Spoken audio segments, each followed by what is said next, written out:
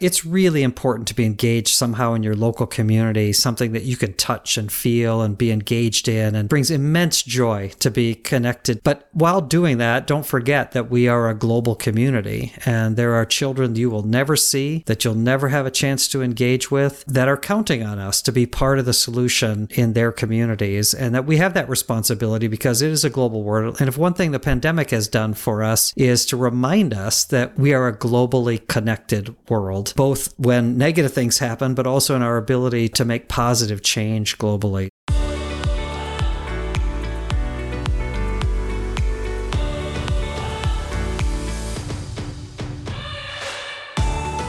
Welcome to Joy at Work. I'm your host, Alex Liu, Managing Partner and Chairman at Kearney. Lately, our teams at Kearney have been thinking a lot about purpose. Our research shows that centering purpose is absolutely essential for work that is both engaging and joyful. Today, I want us to think about the joy of purpose and giving. Today, we have a special holiday edition of Joy at Work, just in time for the season of celebration, reflection, and generosity. My guest today has a job that is all about giving generously, helping others, and living out his purpose. Michael Nienhuis is the president and CEO of UNICEF USA. He has worked on humanitarian efforts for the past 25 years. And at UNICEF, he is leading important initiatives to improve the lives of the world's children. This year, UNICEF has actually been celebrating its 75th anniversary. Quite an impressive legacy from this far-reaching organization.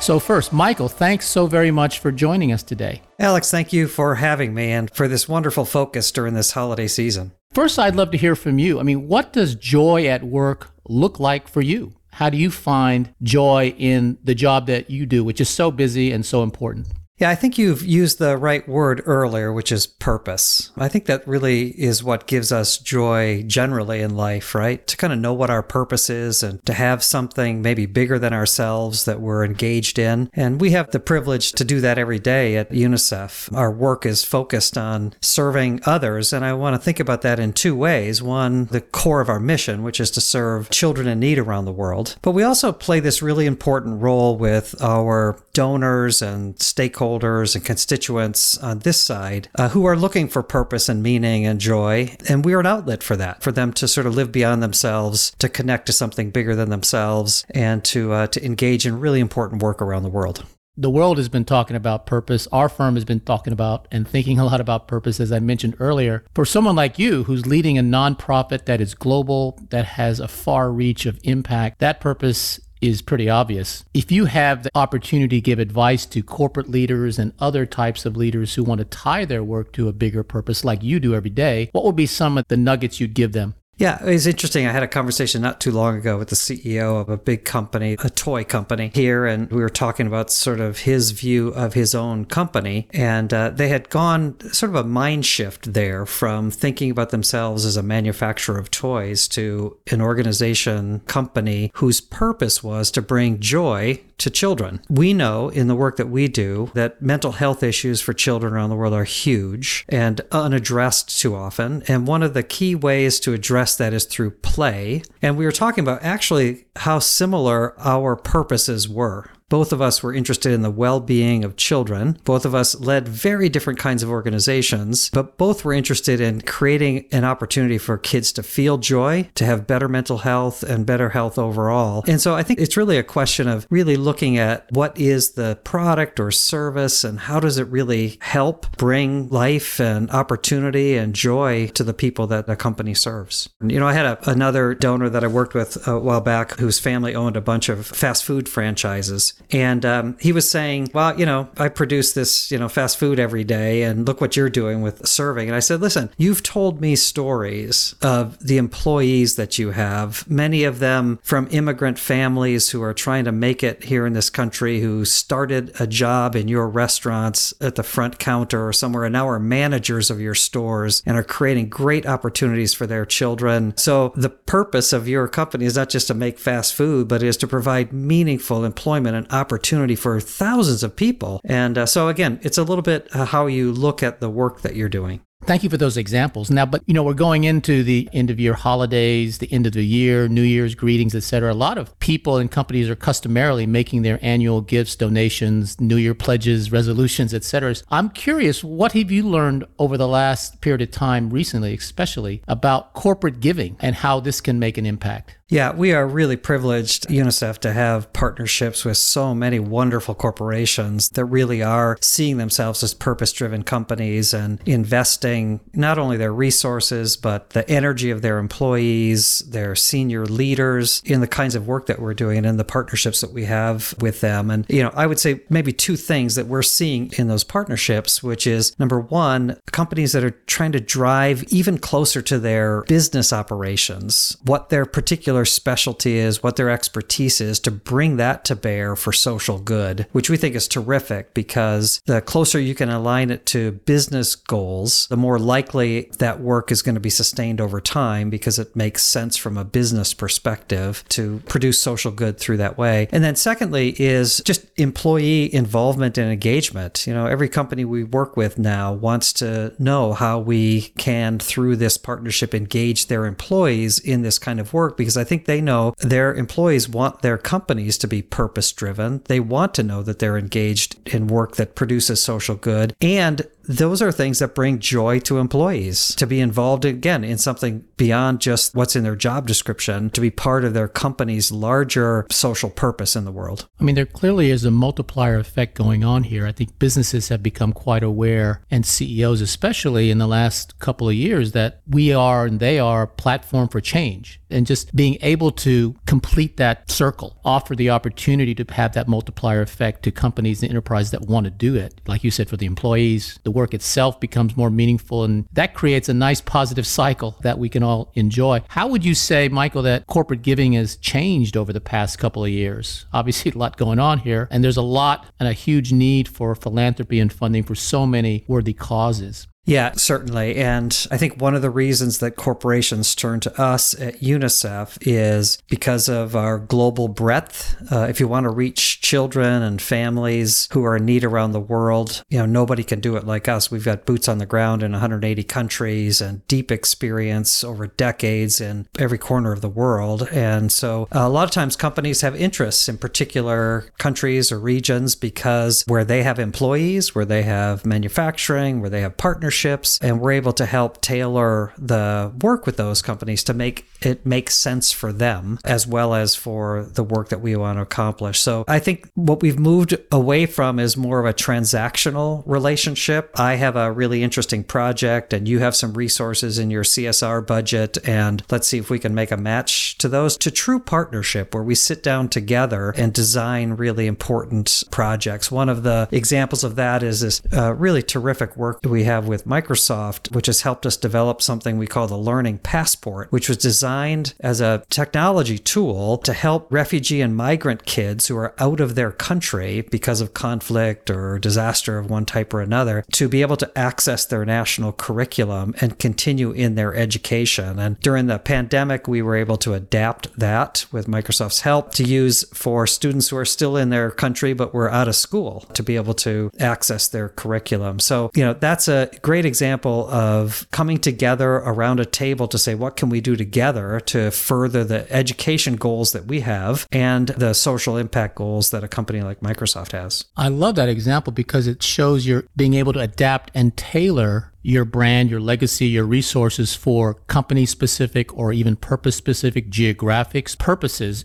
I think one of the reasons they're turning to us there is we have a 75-year track record of doing effective work around the world, and yet we operate like we're 75 months old, like a startup almost, with being really flexible and nimble about the way we do the work on the ground in the countries where we work. And so they develop a trust with us that they can turn their resources over to us in a flexible way and let us deliver the programs that we need to deliver without them having to spend a whole lot of time, which they don't have, in trying to direct exactly where that money should go. Michael, you took on your current role, the lead role at UNICEF in 2020. Perfect timing, right?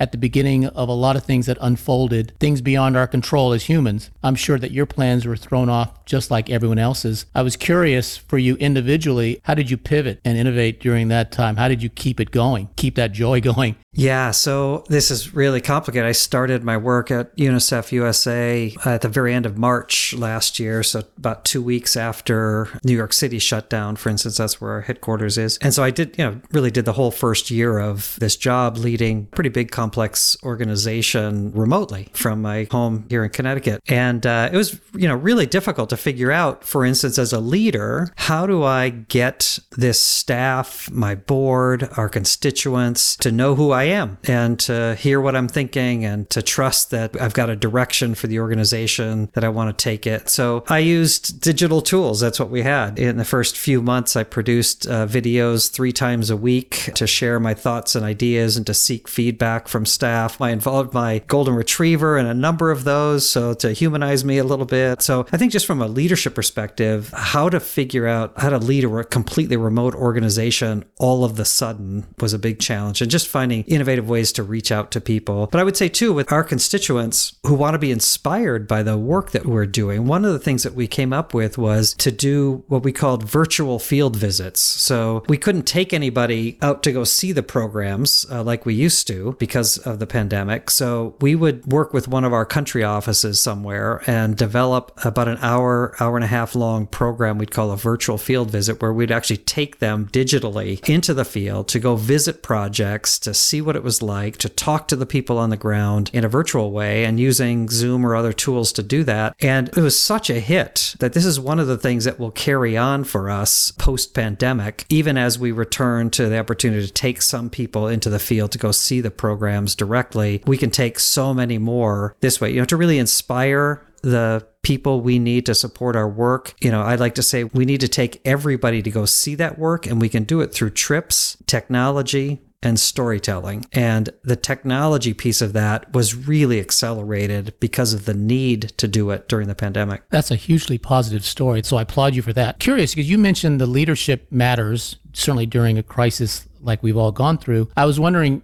from your own leadership style, do you think you're carrying over some of the requirements that you were able to institute early on in 2020 going forward? Have you taken any lessons for your own personal style from that crisis management to maybe hopefully more steady state going forward? Yeah, and I would say one of the key learnings there was the importance of what I've been calling the democratization of information. So UNICEF is a big global organization. Our part of it, UNICEF USA here, even that we're spread out across the country. We've got offices in 9 cities here in the US. New York is the headquarters, and that's where I would be based. Pre-pandemic, the people in the New York office would have a lot more access to me and me to them than our other teams around the country or our UNICEF colleagues around the globe. And what happened during the pandemic, because everything was being done over Zoom, was a democratization. The staff member in our San Francisco office, I had as much access to that person and they did to me as somebody in our New York office who I might have seen physically every day. Our UNICEF colleague in a country office in Ghana, I had as much contact with that person and that person with me as anywhere else. And so that's something that I think is really positive, and that's a good lesson learned out of the pandemic. I love it. We're in this together, and we're going to do it in a transparent, equal way. I think that's great.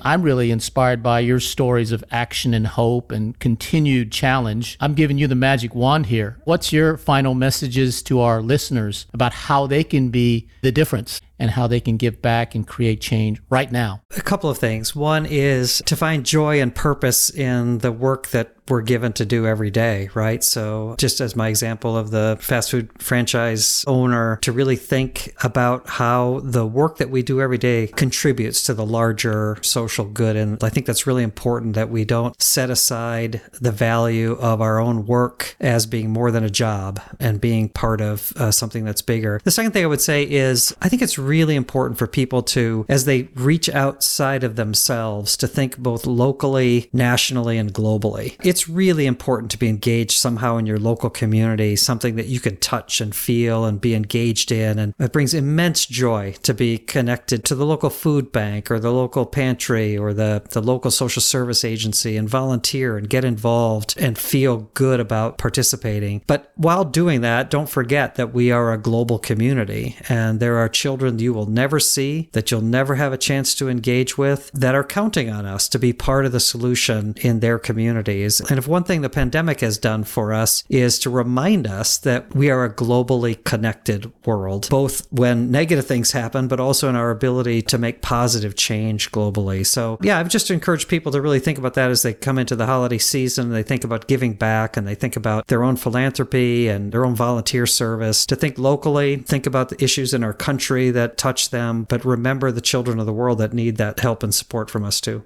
I love your message about the global family, but having that sense of interconnectedness, the concentric circles, I think, as you mentioned before, is really critical. You know, there's holidays, there's also birthdays. This is the UNICEF's 75th anniversary, so congratulations on that. We've alluded to that a few times. In light of your 75th anniversary, how can our listeners who are listening now support your work? Yeah, thank you. And it is a really important milestone, isn't it? 75 years. It's not a whole lot of things that have stood the test of time, and UNICEF is one of them. And that's because the organization is incredibly well respected around the world, has an incredible track record of delivering results for children on a regular basis. It's why that level of expertise is why the world turned to us to take the lead role in delivering COVID vaccines around the world. That's not our normal course of business, is vaccines for adults, but we provide vaccines for 45% of the world's kids every year. We have the procurement mechanisms, the relationships on the ground, the supply chains locally to make that happen. And so that's a huge piece of what we're doing in our 75th year, is trying to get equitable access to the vaccine all the way around the world. And so this is a both and moment for us, all of our regular work, plus this incredible effort to end the pandemic through the distribution of COVID vaccines. So we need everybody's help. And we'd love for people to go to our website, unicefusa.org, and check out what we're doing and be inspired by some of the stories there. And then as they're thinking about their year-end giving, support us. Help make this work possible. We'd really appreciate it. unicefusa.org. I'm writing it down. I'm putting it in bold, and I hope our listeners follow it and follow you. I've been so inspired, Michael, by your stories, your explanation of the purpose, the history, the legacy, and the future for your great organization. I'm wishing you the best in the holiday season, but also in what you're doing. So thanks so much for joining us and our audience today. Alex, thanks so much for your interest in this and for bringing some joy to all of us in the holiday season.